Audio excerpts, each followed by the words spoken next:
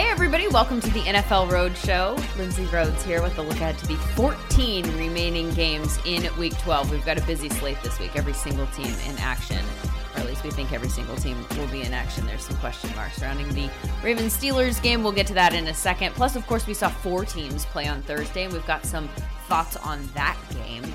We, in this case, being me and my producer extraordinaire, Saul Malone, who is a Texans fan, so clearly had a good Thanksgiving. I'm having a great Thanksgiving, still basking in the glow of a blowout of the Lions. Feels good. Guilty as charged on being a Texans fan, and the moments of feeling good have been few and far between this season. So it felt very good to get a win on Thanksgiving. For real, a blowout. Yes. They're only favored by 3. Yeah. I'm not, I may have placed a bet on the Texans to cover the spread. Oh, maybe. Okay. And they delivered. If I was a betting person, then I would have as well. I tweeted out before the games that I was taking the Texans -3 and the Washington football team +3, just to put it on the record, because I felt like if I've come to a conclusion where I've decided that I have a favorite, then I just want to get credit in case I'm right. And then thank goodness I was so right. Yeah, no, I saw that tweet. I can confirm that this is true. This tweet did go out. I think it's great to have it on the record of I didn't put any money down, but if I did, here's what I would have done, and look how right I was. I know. I don't even know how to put money down. I'm, sure I have friends that could point me in the right direction, but this is, whatever. I'm not a gambling person by nature. I'm a little bit more risk averse. We'll work through that. Anyway, we've got lots more to say about those games from Thursday, plus my favorite fantasy plays for this week. I've got a few guys to bring to your attention who have particularly good matchups. First, though, the latest news. So let's break the huddle.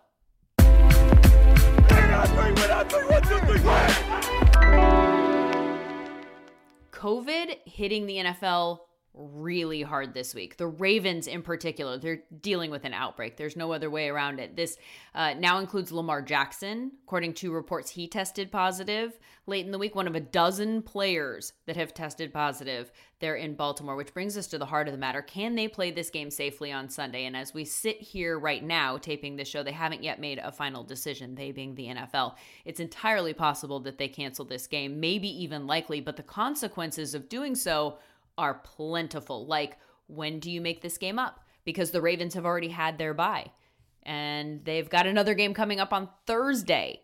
So does that game have to move also? Does the NFL have to add an extra week at the end of the year, a week 18? Do they have the Ravens forfeit the game, which, by the way, I learned today would result in a loss of paycheck for not just the Ravens players, but the Steelers players too, because there's no revenue being brought in for the game. So that is a disaster. And speaking of Pittsburgh being punished for the Ravens outbreak, poor Pittsburgh's already had its bye week cannibalized by a game like this back in week 4. Remember, that was when the Titans dealt with an outbreak during the week in which they were supposed to play Pittsburgh. So they changed that game to a bye at the last second. So Pittsburgh didn't really even get that bye because they were preparing for a game all week. Then when this game moved from Thursday to Sunday, they had what would have been a 10-day break go away. So all of this, far from ideal for a team that's managed to remain undefeated to this point. So again, we're awaiting word on that game. As for the other games that are moving forward, they will be without Larry Fitzgerald, who has tested positive and will miss the Cardinals-Patriots game. DeForest Buckner is going to miss the Colts-Titans game. According to Ian Rappaport, he tested positive earlier in the week, one of the Colts' best defensive players. Broncos had a player and 2 staff members test positive, so they canceled practice Friday, switched over to virtual preps for their game against the Saints. As for non-COVID news, there is some. We've got some quarterback movement. Mike Glennon is going to start for the Jaguars. Get excited, Saul. It's Mike Glennon time. First start in 3 years against the Browns, so maybe fire up the Browns' defense in fantasy. Glennon was a bit of a turnover machine last time we saw him with the Chicago Bears. It's going to be Sam Darnold again for the Jets. His shoulder's finally good enough to get back out there for the first time this year with the 3 wide receivers that they all planned on playing the whole season with. Adam Gase says that it'll be a chance to see what maybe they could have been, which really bugs me for some reason, as if injuries are the reason that the Jets have failed to win a game.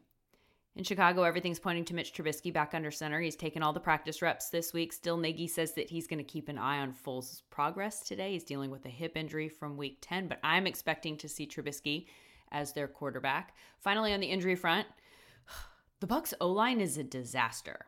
Okay, their center, A.Q. Shipley, they thought he had a stinger on Monday. Turns out it's a potentially career-ending neck injury. So thank goodness they caught it, so it didn't turn into something worse. But he will not be available for this game or any moving forward this season. Left tackle Donovan Smith has not practiced all week long with an ankle injury. It's still possible that he could play without practicing, but again, he hasn't practiced. And we're still waiting on Ali Marpet, who is their left guard, to be cleared out of the concussion protocol. He has been practicing, so it looks like that's trending in the right direction, but they haven't gotten the official okay. So all of this is to say that the people who protect Tom Brady, they're not at full strength, and they have the Chiefs on Sunday. So no bueno. And I have some thoughts on some Bucs players that I think you should sit down in fantasy. We'll get to that in a little bit. As for the games on Thursday, holy blowout city, Saul. Yes. Both of them. Not even close. Got ugly fast, got ugly quick, and yeah, just a couple of games where especially, in an NFC East battle, you kind of expect a battle of mediocrity where the game's at least close, but the football team kind of stepped up defensively and really just ran away with that thing. Well, in the fourth quarter, where they scored 21 points, right? So it was close, and then all of a sudden, it wasn't close at all. The football team, who has some pretty nice weapons that don't get enough national love because they're playing on a middling team. They're in Washington. But Terry McLaurin is a special talent. Oh, yeah. He leads the league in receiving yards. Just an absolute monster. Can catch anything that's thrown towards him. Can catch Jalen Smith from behind. I mean, flashes of DK Metcalf. I mean, that exact sort of same play where he ran him down. So impressive. Saved 7 points on that play. I mean, absolutely saved points, kept points off the board. And I don't know if you saw last week, but Alex Smith threw Terry McLaurin a deep ball, and Antonio Gibson just reacted with the best, he just said, he's different, man. And that is so true about, you're right, the football team doesn't get a lot of love. Antonio Gibson kind of had a coming out party yesterday, 3 touchdowns, 115 yards on the ground, just an absolute monster of a day. And, he's been putting up pretty good numbers throughout the year, but I think finally, in front of a national audience, these guys are starting to realize, hey, this team has some talent on both sides of the ball. That defense has been good all season. The defense has been. That front in particular, the Washington O-line has been playing really well these last few weeks. I think PFF has them as their highest graded O-line from week 11. So that's saying something. I love that Antonio Gibson is getting the type of volume that he's getting now, because early in the season he was splitting time with guys like Peyton Barber and McKissick. And McKissick has still been worked into the offense, particularly in the passing game, though he was very quiet yesterday. They didn't go to him very much. But I like the fact that they're at least using, and I look at everything through at least a partial fantasy prism, so you have to keep that in mind, that when you have a talent like Antonio Gibson that comes in, it just seems obvious that you kind of get a little bit more snaps than they were getting him early in the season. And maybe they were doing that for a reason as a rookie and building him to this point, but I like that we're at this point with him, because he seems like he's going to be a fun talent to watch for the next few years. Dallas is just getting annihilated for the fake punt in the fourth. Yeah, so bad. 4th and 10 with 12 minutes left, down by 4, and they punt. A play that had no chance from the start, and also, the Cowboys lose Zach Martin for this game, which they are just getting decimated by injuries. Besides the 49ers, I don't think I've seen a team kind of ravaged by injuries as much as maybe the Cowboys have been. But yeah, just a very bad fake punt that wasn't going to work, and just from the outset had people kind of scratching their head, and just it just makes you question kind of what's Mike McCarthy doing. What's going on with him in Dallas? Is he really bringing this much to the table? It just kind of looks like those old late season, Packers teams that he was in charge of. Just bad. Yeah. Well, and it felt like the type of risk that you don't take at the time that you don't. It just felt like, why? You know, Yep. I don't understand in that position where on the very next play, so now the fake punt doesn't work and you give the ball to Washington and they score on the very next play. So you're putting them in field goal range at the very least, just like, here's the ball, kick a field goal if you want to, 3 points. It just didn't seem to make much sense. The one play that I want to highlight in that game, though, was that Fumblerooski style hidden ball trick that Rivera says that he got, and he's run before when he was with the Panthers, but maybe on not as big a stage. He was inspired by the movie Little Giants. Oh, that's where that play came from. Absolute classic movie. Shout out Little Giants and Rick Moranis for sure. And also just really, fun to see Riverboat Ron kind of make a flash, Yeah. It's fun to see him still, still kind of got that fun sense of like this football can be a good time. And, why not? Like, this is the game to do it. You're on national TV, primetime. Everybody's eyes are on you. You're playing for the lead in the NFC East. Like, and, it's funny. Which is ridiculous, They're ridiculous, by the way. Both teams are 3-7. They're battling for first place. And now who wants their fourth win? You get first place. You get to have you get to sit at the top of the division if you win your fourth game, which is... And the Eagles play the Seahawks this week, so obviously the first place is temporary until the Eagles play. If the Eagles win, then they move back into first because they have the tie instead of the loss. But they play the Seahawks, so I don't know how that's going to happen. I don't necessarily foresee them taking over the first place spot after that game. I do not foresee that, no. And they've got some stuff going on the O-line and shuffling some players around. They're just looking for anything to move in Philadelphia. Want to say about the Texans game, Deshaun Watson has 16 touchdowns and no turnovers in his last 6 games. He's playing out of his mind. And this, what? I am, you said up top, I'm a Texans fan, and I say this, I think pretty objectively. I think Deshaun Watson is the best quarterback in the NFL right now, playing football right now.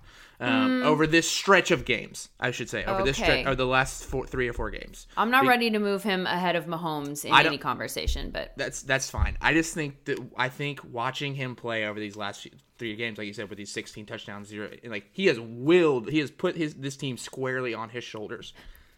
And has willed them to victory. His team's leading rusher put up 37 yards on the ground yesterday. Disgusting. Yeah, just getting no help whatsoever from the ground game, unless it's him.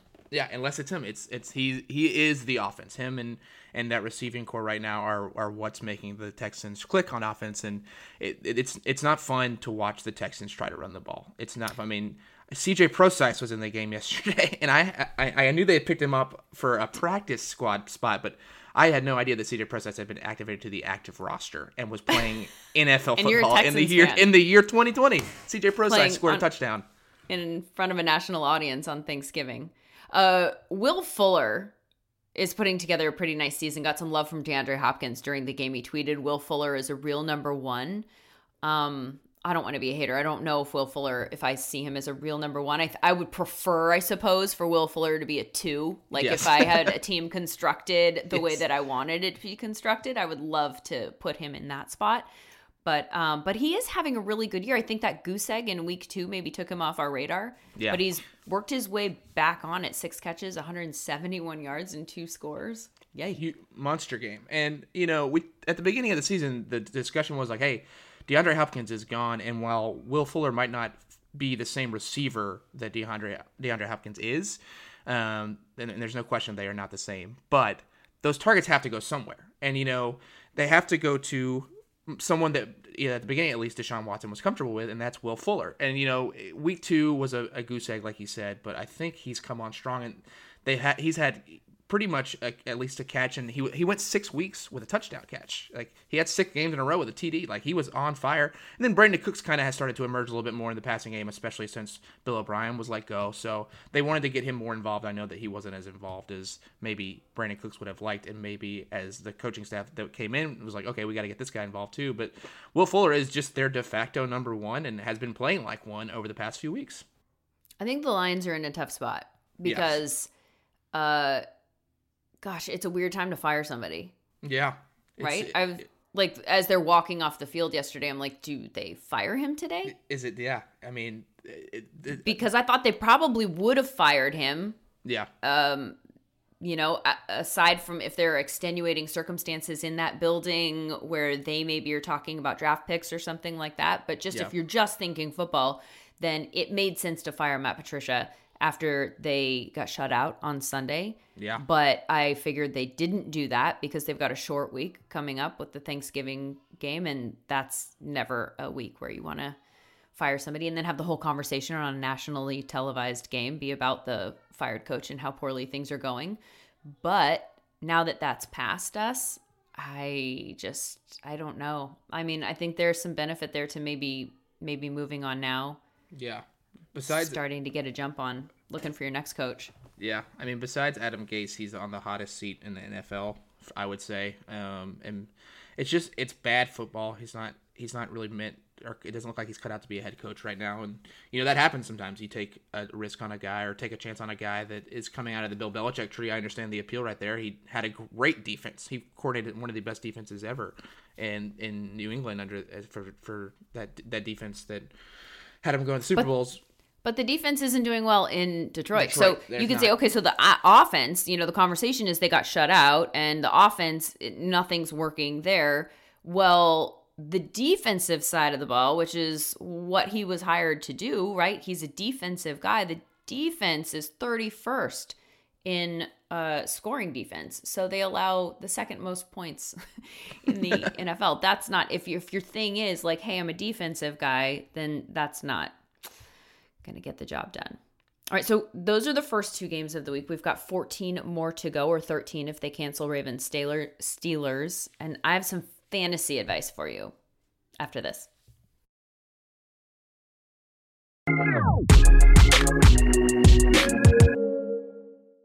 And we're back with a look ahead to Sunday and some help constructing your fantasy lineups. We've got 9 games in the early window, 3 in the afternoon.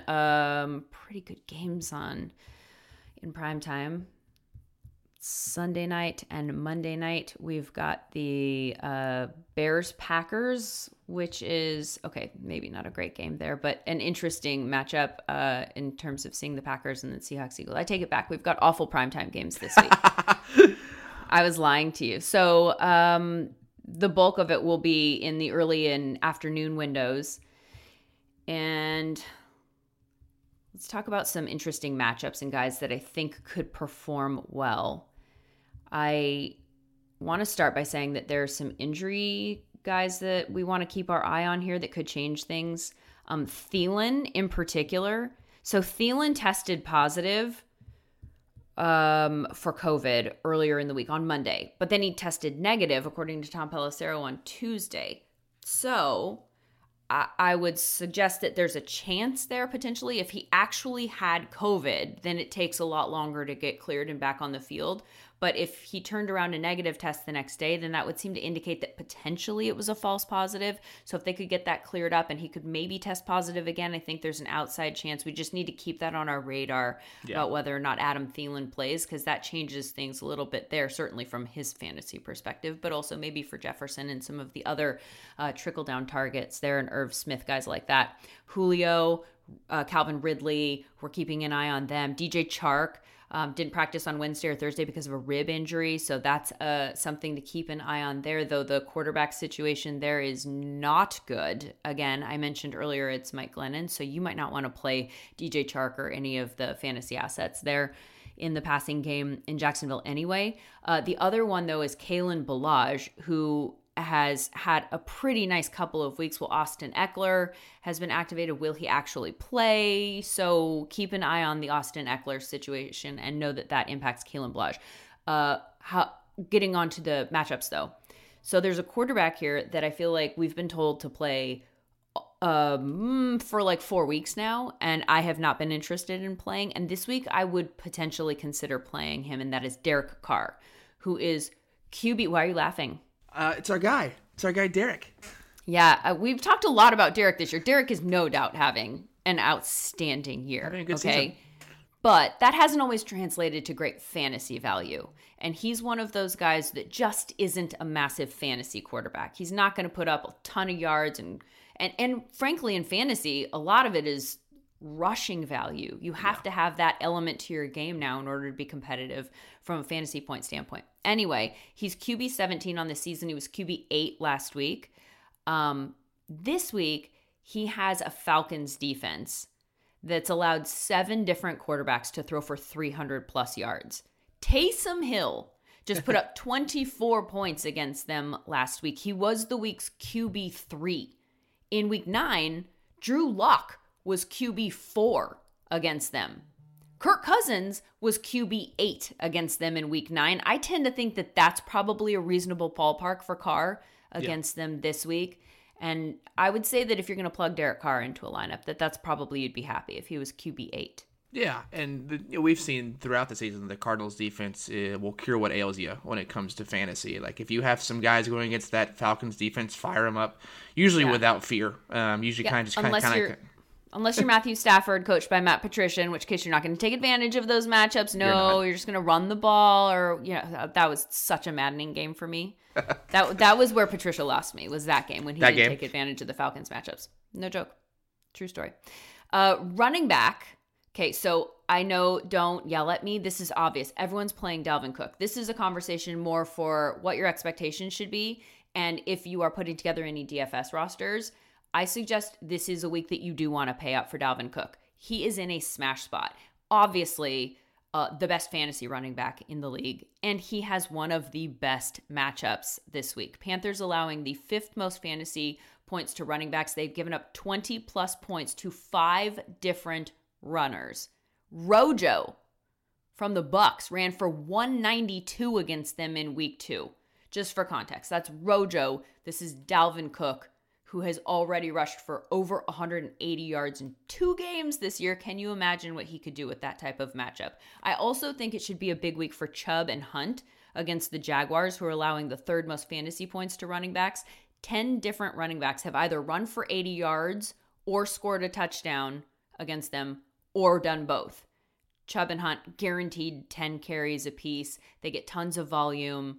Some people would even argue this is a good matchup for Baker Mayfield potentially against this Jaguars defense, but they have shown that they do not want to put the ball in his hands. So I expect them to run the air out of the football this week and have a lot of success in doing it. So I'm expecting big weeks for Chubb and Hunt. I think a lot of people out there might be a little gun shy playing Gurley after his 26-yard rushing game against the Saints last week, but it's a good matchup for him this week. And his fantasy value has kind of gone the way of his touchdowns have gone. He's just found the end zone so frequently, and the Raiders have allowed the 2nd most rushing touchdowns to running backs. Gurley has double-digit fantasy points in every game in which he's scored a touchdown, and he has 5 touchdowns in games that Julio has been inactive or injured in. Yeah, keeping an eye on Julio's injury for another reason there, Gurley might be a guy that you want to fire up. Yeah, I'm pretty high on Gurley this week. I just think that's a really good matchup. I think people suffer pretty high from recency bias, and they're going to look at last week against New Orleans and not want to fire him up because he put up a dud. But, I mean, like you said, going up against a very vulnerable defense, 2nd most rushing touchdowns allowed to running backs, 4th most fantasy points allowed to running backs overall this season. Just a very good matchup. I feel pretty confident saying I think Todd Gurley is going to get in the end zone, and we know when he gets in the end zone, he provides double-digit points, which is always good. Another running back I think we should keep an eye on is David Montgomery from the Bears. Okay. He is coming out of the concussion protocol, but they're going up against the Packers, and as we've seen, the Packers are not very good at defending the run, and we've seen that the Bears cannot throw the ball very well. They're not True good. Story. They are going to feed David Montgomery, I think, this game. I think they're gonna find ways to get him the ball, and I think just off a pure volume standpoint, David Montgomery is going to be able to produce for you if you have him in your fantasy lineup. And I think he's kind of a sneaky play this week because again he's been out a couple weeks with that. Coming off a concussion is never great, and David Montgomery is not exactly a sexy player. You aren't super excited to fire him up, but I think the matchup this week with him and the volume he's going to get could provide you some really good fantasy value. My concern there is game script, because I think the Bears are going to be down, and then I don't know how much they're going to be able to run in the second half. But to your point, the Packers, if there's a weakness on that defense, it is their ability to stop the run. So any kind of running back against them is probably a good play as long as I guess your expectations are kept in check. I like Wayne Gallman this week as a low-end running back. He's just $5,000 on DraftKings. He's been RB7 in the last 5 weeks. He's really scored at good. least 13 points in the last 4 games. He's one of those guys that, we're not talking about at all because his team is relatively awful and sometimes his quarterback has more rushing yards than he does. But the Bengals give up a lot of explosive runs. And here's the funny thing about this. Geno Atkins returned to the Bengals lineup last week, and it actually hurt them in this department, though he is designed to do the opposite. They give up more yards per play on the ground when he is in than when he is out. It's 5.8 yards per play compared to 4.5 when he's out. Last week, when he was back in for the first time, they gave up 165 rushing yards to the Washington football team. So again, Wayne Gallman, sneaky good, great matchup this week. Also cheap on DraftKings, $5,000. So I'm going to find a way to plug him into my lineup. Another guy that I think that some people are going to sit down, that I am going to find a way to get in if they actually play the game, is Gus Edwards, who's $5,200 on DraftKings. Mark Ingram and J.K. Dobbins are out with COVID. Now, yes, the Steelers, that's a tough matchup, right? They're allowing the 7th fewest rushing yards allowed. They're tied for fewest rushing touchdowns allowed. They're allowing the 2nd fewest fantasy points to running backs. None of this spells like a please put the running back in against this team. But the Ravens ran for 265 yards against Pittsburgh in Week 8. So this specific team actually had a lot of success running against them. Now, granted, he did have some of those other running backs going in and out. He wasn't like a feature back. He wasn't getting the bulk of the volume. That changes things defensively in terms of what you're going to try and stop. No Lamar Jackson. The offense is a disaster, right? So this is a keep your expectations in check, but also keeping in mind that RG3 is maybe the guy that's throwing the ball. I don't know how much you're going to want to throw the ball. So maybe just handoff, and just tons of volume for Gus Edwards, who, by the way, had his best game of the year against the Ravens in Week 8 with 14.7 points. Yeah, so those are my running backs. I agree with that. Yeah, Gus Edwards isn't somebody that I was necessarily looking out for, to being like, I'm going to put this guy in because, like you said, the Steelers' defense is very good. But we did see Week 8 that he is a good running back against the Steelers. I think the problem for me that I run into is if no Lamar Jackson, they don't have to account for him. RG3 is not really the running threat that Lamar Jackson is, to say the least. So I think when you don't have to account for that sort of speed in the backfield at your quarterback position, it's easier to kind of key in on the running back position. But I think, like you said, from just like a pure volume, like he's the only person in that backfield that has taken a handoff before. So they're going to find ways to get him the ball, and he's going to be the guy by the goal line. And we've seen him kind of take goal line carries before away from J.K. Dobbins, away from Mark Ingram before. He's kind of a big bruising back that can bust through the line. So I expect him to, get his opportunities to score some touchdowns as well as his volume play. So I don't think it's necessarily a bad idea. I'm just a little apprehensive, like you said, if Lamar's Totally. out. Yes, there's reason to be apprehensive. I think that it's one of those things where if you look at the price point and then you suggest, that there's upside there, there's a low floor, Yes. but how low is the floor if you're getting the type of volume that you're inevitably going to get when there are no other running backs available? You're the dude. Yeah. So barring an injury early on, like they're going to keep feeding you whether it's working or not, one would think. From a wide receiver standpoint, Tyreek Hill, expect him to have a pretty good game, right? The Bucs just allowed Cooper Kupp and Bobby Trees to go for 275 on Monday. If you don't think that spells a good day for Tyreek Hill, then you haven't seen Tyreek Hill play. Nelson Aguilar is a guy that I'm getting into my DFS lineups this week with a price point of $4,900. He's got a great matchup. We talked about the Falcons. They give up a lot of deep balls to wide receivers. And that's obviously his jam in that Vegas offense. It could be a good game for Ruggs too, but I don't think you can count on it since we haven't seen it frequently enough. We're waiting for that breakout game. So maybe this is week where you fire up Ruggs and just be that, person that calls your shot.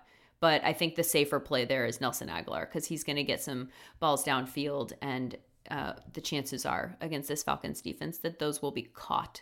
Curtis Samuel at $5,100 on DraftKings. He's a primary red zone target. He has 8 catches in the red zone. The rest of the wide receivers for the Panthers combined for 6 in the red zone, and the Vikings have allowed 12 red zone touchdowns to wide receivers. Also, Curtis has scored a touchdown in 4 of the last 5 games. They work him into the run game sometimes too. He's one of those guys almost like a Deebo Samuel where they just use him as a weapon and find ways to get him the ball. So I think against a Vikings defense that has been suspect, that's a good play there.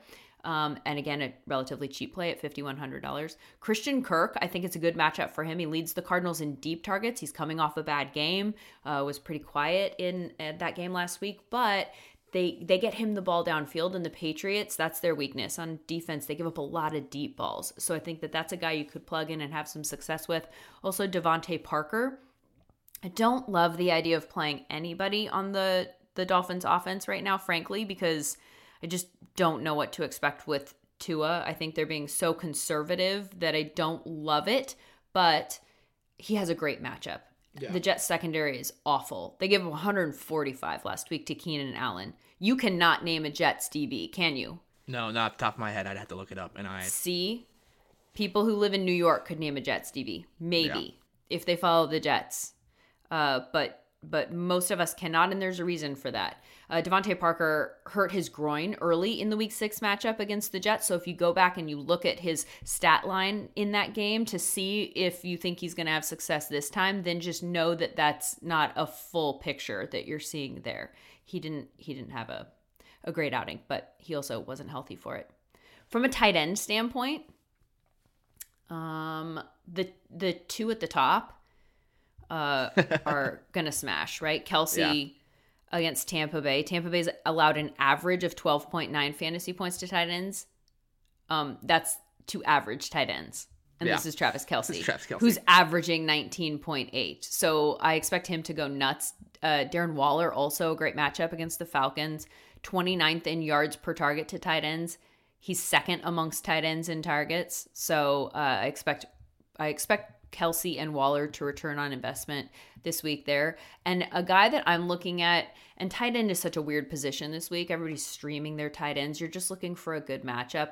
I will just tell you straight up that I have not hit on a lot of my streaming tight ends this year. So this whole trying to find this strategy with the analysis and the matchup and looking through the stats hasn't totally worked out for me yet. Yeah. But I like Eric Ebron. I do too. If the game happens. He's just $4,100. Probably see lots of him in the slot. The Ravens give up second most catches and receiving yards to tight ends in the slot. He's played 61% of the snaps, or he did in week 8 when they faced them. He played 61% of his snaps in the slot then, and had his second best game of the year with 14.8 points. Yeah, he's also averaging at least 5 targets a game over the last 4 games, and 3 out of the last 4 games he has caught a touchdown. So if you have to stream a tight end, there is definitely worse you could do than Eric Ebron. He's definitely got the grip on the number 1 position in Pittsburgh. Ben looks for him. He looks for him in the red zone. I mean, he's not guaranteeing you points every game, but he is seeing consistent volume and consistent red zone targets enough that you could definitely take a flyer on him and feel somewhat comfortable that you're at least going to get a few catches. So you could do worse. I've been streaming I've been riding the Trey Burton train a little bit here, and I think I'm okay with it this week as well, going up against the Titans again. Phillip Rivers. He had a touchdown last week, right? He did. He had a touchdown last week. They involve him in wildcat kind of offense around the goal line a lot. So there's kind of the rushing upside. They do that because he played quarterback at Florida. So they throw him behind the line of scrimmage in that quarterback wildcat position every once in a while, and he's rushed for I think 3 touchdowns on the season. So there's some rushing upside for Trey Burton, which it's weird to say for a tight end, but he can also disappoint you. But I think if you have to look for someone, Phillip Rivers loves throwing to his tight end. So Mo Alley Cox, Trey Burton are out there. Those are some guys you can target. They have 800 tight ends. They run 4 tight end sets in Indy. I don't understand, but he finds ways to get them all the ball. Jack Doyle had a touchdown last week along with Trey Burton. He finds Mo Alley Cox a lot out of the slot when Mo Alley Cox slides up in the slot. I mean, if you're going to find some streaming tight ends, you could kind of pick one of the Indy tight ends and kind of hope for the touchdown pass or the touchdown look, and it could potentially happen. So I hate that roll of the dice. Yeah. In season long, I get it, right? Yeah. Sometimes you just have to pick somebody up and who's available and who's not available. Yeah, and so exactly. Then picking up a Colts tight end feels like a smart decision. If you're constructing a roster in DFS, I always want to stay away from them because it's so easy to have picked the wrong one. Yeah, and you don't want to spend money on a Colts tight end in DFS. I'm certainly not trying to build a team around a Colts tight end, but yeah, I think that's more of a season-long look. If you need to stream someone, check out the Colts tight end room because on any given week, one of them is going to score a touchdown. I am all in on the Giants defense this week. If you're looking for a streaming D and you haven't plugged that in yet, I mean, it's obvious reasons, right? Ryan Finley starting at quarterback for the Bengals is incorrect. Brandon Allen will be starting, just so you know. What? Brandon Allen will be starting quarterback for the Bengals. It will not be Ryan Finley. Brandon Allen out of the University of Arkansas will be starting for the Bengals this weekend. Did you just break news to me? That's just embarrassing. Don't embarrass me, Saul. I don't think it's breaking news. This came out a couple days ago. I thought you had seen it. I did not see it.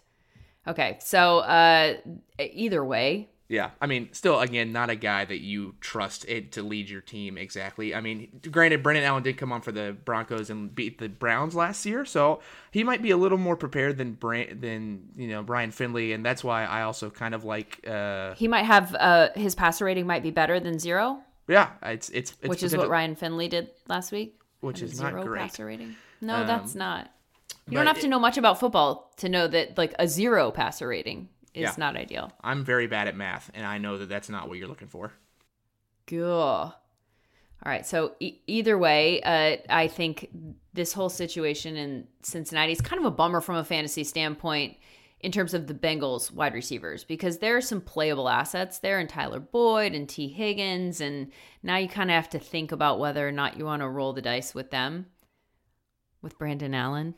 I like Tyler Boyd in this game, and I like Tyler Boyd because the Giants are giving up the 11th most fantasy points out of the slot, and that is where Tyler Boyd kind of does most of his work. And I think, like we said, I think Brandon Allen's a little better quarterback than Ryan Finley, and I think he's going to be looking for a safety valve, and I think that safety valve is going to be Tyler Boyd this game. And what convinces you that Brandon Allen's a better quarterback than Ryan Finley? I've seen Brandon Allen win a professional football game. He filled in for the Broncos last season and beat the Browns. Granted, the Browns weren't particularly good last year, but he was a very capable quarterback in that game and threw 2 touchdowns. It wasn't like he was just handing the ball off to Philip Lindsay and letting him score. Brandon Allen threw 2 touchdown passes in that game. So it's not exactly like he's coming in untested in the NFL. He has a NFL victory under his belt, and I've seen him play. I saw him play in college, and he was a pretty good quarterback at the University of Arkansas and was kind of undervalued, I think, coming out and, signed on the Jags practice squad and spent some time in LA. But I've seen him play football, and he just has a better grasp on it than people think. And I think he's just kind of a name that people don't know, which is understandable because he has 1 start in the NFL, but that start is a win with 2 touchdown passes and I believe over 200 yards passing. So I think he's a pretty capable quarterback and has played in this league in a way that, kind of elevates him to me above Ryan Finley, and obviously the Bengals think that too. So I think Tyler Boyd could have himself a good game. Obviously the chemistry might not be as there like it was with Joe Burrow and T. Higgins and that sort of stuff, but depending on how the game script goes, I think Tyler Boyd could have himself a pretty good day. He already has a pretty high floor, all things considered, and I think he kind of stays in that range this game despite their quarterback switches. I have never before heard such an impassioned argument in favor of a third-string quarterback starting a football game as I just did. Hats off to you. Thank you. Big Brandon Allen guy over here. All right, so you are higher on the Bengals than I am in this one, as I plug the Giants defense into every single lineup that I have. As for other people that I'm not high on this week, my fades include Tom Brady. Okay. And It's not just a reaction to last week's game or anything like that. This is a bad matchup in terms of his weakness meeting their strength as a defense, the Chiefs. He is struggling to throw the ball downfield, right? He started this season, for whatever reason, that wasn't a problem. But in the last 5 weeks, he has a passer rating of 25 when he's targeting players 20 yards or more downfield. That is 24 deep attempts that he has taken in the last 5 weeks. In those 24 attempts, he has completed 4 passes, and he has thrown 3 interceptions. It is not working. Not great. And the Chiefs allow just a 29% completion rate on throws of 20 yards or more and a 49.8 passer rating against. So this is 100% a case of the thing that he is struggling with right now is the thing that they do not allow people to do against them. This is not a get back on track game for him. This is a game where I'm concerned about his ability to push the ball down the field to those weapons that we all like plugging into our fantasy lineups in Evans and Godwin and Antonio Brown. I don't like plugging Antonio Brown into my fantasy lineup, but that has nothing to do with football. Also, all of those offensive line issues that we talked about earlier in the show, the people up front protecting Brady and giving him time to throw, and I think it's a recipe for disaster. I don't see this working for the Bucs this week. I think that offensive line thing is the key. Like Brady, we've seen, especially as he's gotten, he's just older now, and like he hates pressure. He does not deal with it well. He can't avoid it. He doesn't have the mobility to do so, and I think that's what's going to really, really break him this game. Is I think the Chiefs are going to get pressure, and they're going to make him uncomfortable in the pocket and make him step up or move around. And Tom Brady hates doing that, especially this season. You see him get frustrated when they give up sacks and that sort of thing, and his offensive line this week is it's a mess, and through no fault of their own, injuries happen, that sort of thing, but he's going to feel the pressure a lot, and it's going to disrupt him, and I don't think he's going to have a very good game. I hope that they can get Ali Marpet out there to at least help in that department. I don't like Rojo in this game.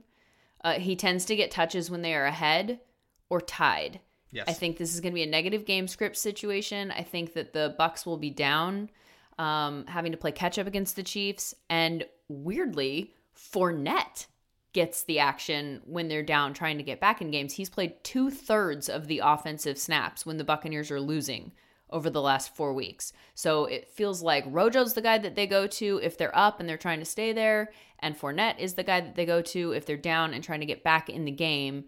They work him into the passing game, things like that. So I think the game script calls for this to be more of a Fournette game than a Rojo game. But personally, I probably just want to sit them both down, and I definitely want to sit down Rojo. Yeah, I agree. That one of the more infuriating backfields in the league to try to keep up with. They both can score points, and we've seen Rojo put up big points before, but never. It always feels like a roll of the dice, no matter which one of those guys you're starting, because they could both hit or they could both come up just with goose eggs. So really frustrating backfield, but I agree. I'm not looking to put either of them in any sort of lineup this week if I can avoid it. Another guy in that game that I want to fade, not for the Buccaneers. So see, I'm not just hating on the Bucs. This is a Chiefs player, Clyde Edwards-Helaire. Yes, correct. I want him out. Same. I don't want him. Tampa Bay hasn't allowed a running back to go over 44 rushing yards since week 2. Yeah. Not over 44. Yeah, it's feast or famine sometimes with Clyde, and it's very much going to be kind of a famine situation here. I think the game script last week kind of gave me hope of like the usage as far as Clyde Edwards-Helaire versus Le'Veon Bell. I think they still kind of lean on Clyde a little bit more than they do Lev, and I think that's good fantasy-wise, but I don't think that really matters against this Tampa Bay defense. I don't even know if this one needs to be said. I don't know how many people are playing Jared Cook right now, but he's had a tough stretch. I just want to bring to your attention that if you think that this is the game where he might snap out of it, I don't think that it is. The Broncos have not allowed a tight end to score since week 1. Yeah, and I don't think that changes with Jared Cook, with Taysom Hill under center either.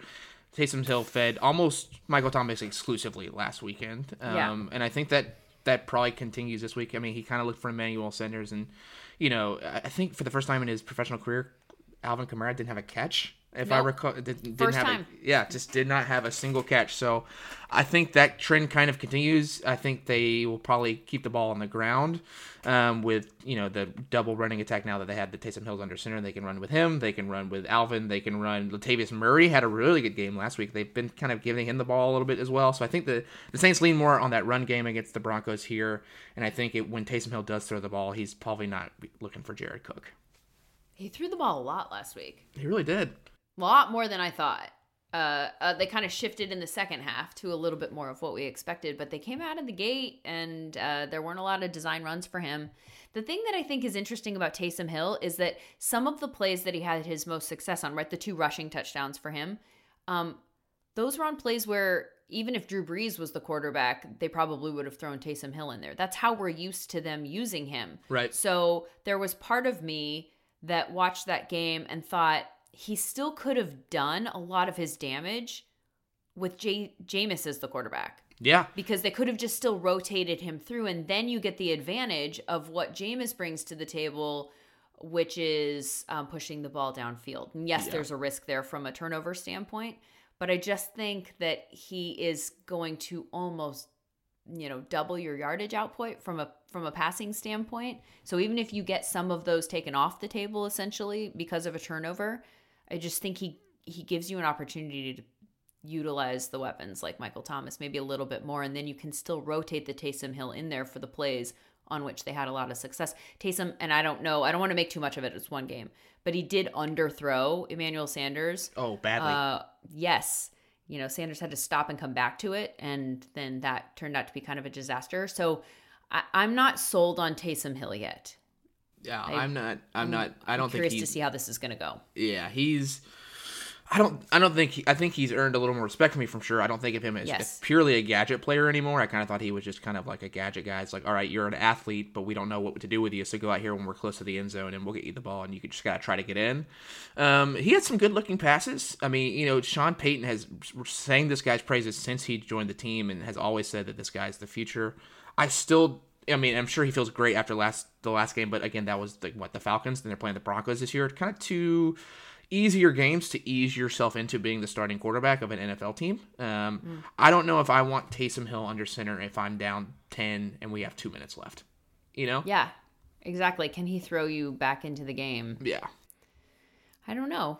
But he definitely earned more respect from me this past week. I'm still not totally convinced that I love the call, and I think I still want Jameis under center, but I'm not in charge. So, by the way, Taysom loses his tight end designation. He does. I was able to sneak him in. Formats. I was able to sneak him in as my tight end last week. Had some people that were upset about it, but as someone that was following the rules, I didn't see any problem with it. I was like, if you had thought of it, he was out there on waivers. I went and picked him up, I put him in for the tight end slot, and people in your league were mad at you for doing it. They were mad that they didn't think of it, but that kind of transpired as mad at me. They just were upset that they hadn't had the forethought to grab him in and put him in. But yeah, he does lose his. It doesn't matter. It was one game. He's a quarterback moving forward, and I think that's fine. So I don't foresee him playing any other position the rest of the way. And we'll see my question is Drew Brees going to be able to play again this season? I mean, 11 out of your 12 ribs are broken, and you punctured a lung. Right? I know he's a tough guy, but man, if you're over 40 and that you broke almost all your ribs and you punctured your lung, I don't know how soon you can come back, and it'll be interesting to see kind of what they do with that. That just sounds so awful. It really just sounds so on a pretty normal hit. It looked like a pretty normal football play. I am nowhere near an athletic person, so I say that with that kind of self-awareness. I hurt my back last week, and it was a disaster. Just getting in and out of the car. It was like an old lady, swing the leg over and do it very, very carefully. And he has 11 broken ribs and a lung situation. Yeah. So. And is talking about how he can't wait to get back on the field. Yeah, okay. I do believe that. I believe that he can't wait to get back on the field, but I also believe that he probably shouldn't be on the field right now. There's no way. Okay, so again, the Ravens-Steelers is a game that we're keeping our eye on. Other than that, a lot of fun games ahead on Sunday. Hopefully this has been a little bit helpful in terms of setting your fantasy lineups. I'm going to have to go adjust my DFS lineup to get all the Ravens players out. Just in case, have a backup plan. It's so complicated, Saul. It is. I don't deal well with complications. I just want I want to know what's happening so that I can make all my decisions and not have to think on the fly. Let me give you one final note before you leave. Okay. If you're making these decisions. I had this guy kind of planned out for my DFS, but I just got the notification that Salvon Ahmed for the Dolphins is out now. Ahmed will not be playing. He will not be playing this week. He has been downgraded to out. He was questionable all week. I'd kind of been keeping an eye on him. He was one of my favorite DFS plays, but he has been ruled out. So no Salvon Ahmed this week for the Dolphins. Well, look at you breaking news. Getting notifications. That's what you come to the Rhodes Show. We need to get for. a sound effect. We do. We got to get like an air horn or something. I'll go to you, who needs Ian Rappaport when you have Saul Malone who can probably tell me what Ian Rappaport is reporting, but I'm just tweeting. I'm just quoting Aaron Schefter's tweets, so don't take too much stock into it. Get Ahmed out. right. Thank you so much, Saul. This has been fun. This was a great Talk time. again on Monday. I would say I'll see you Monday.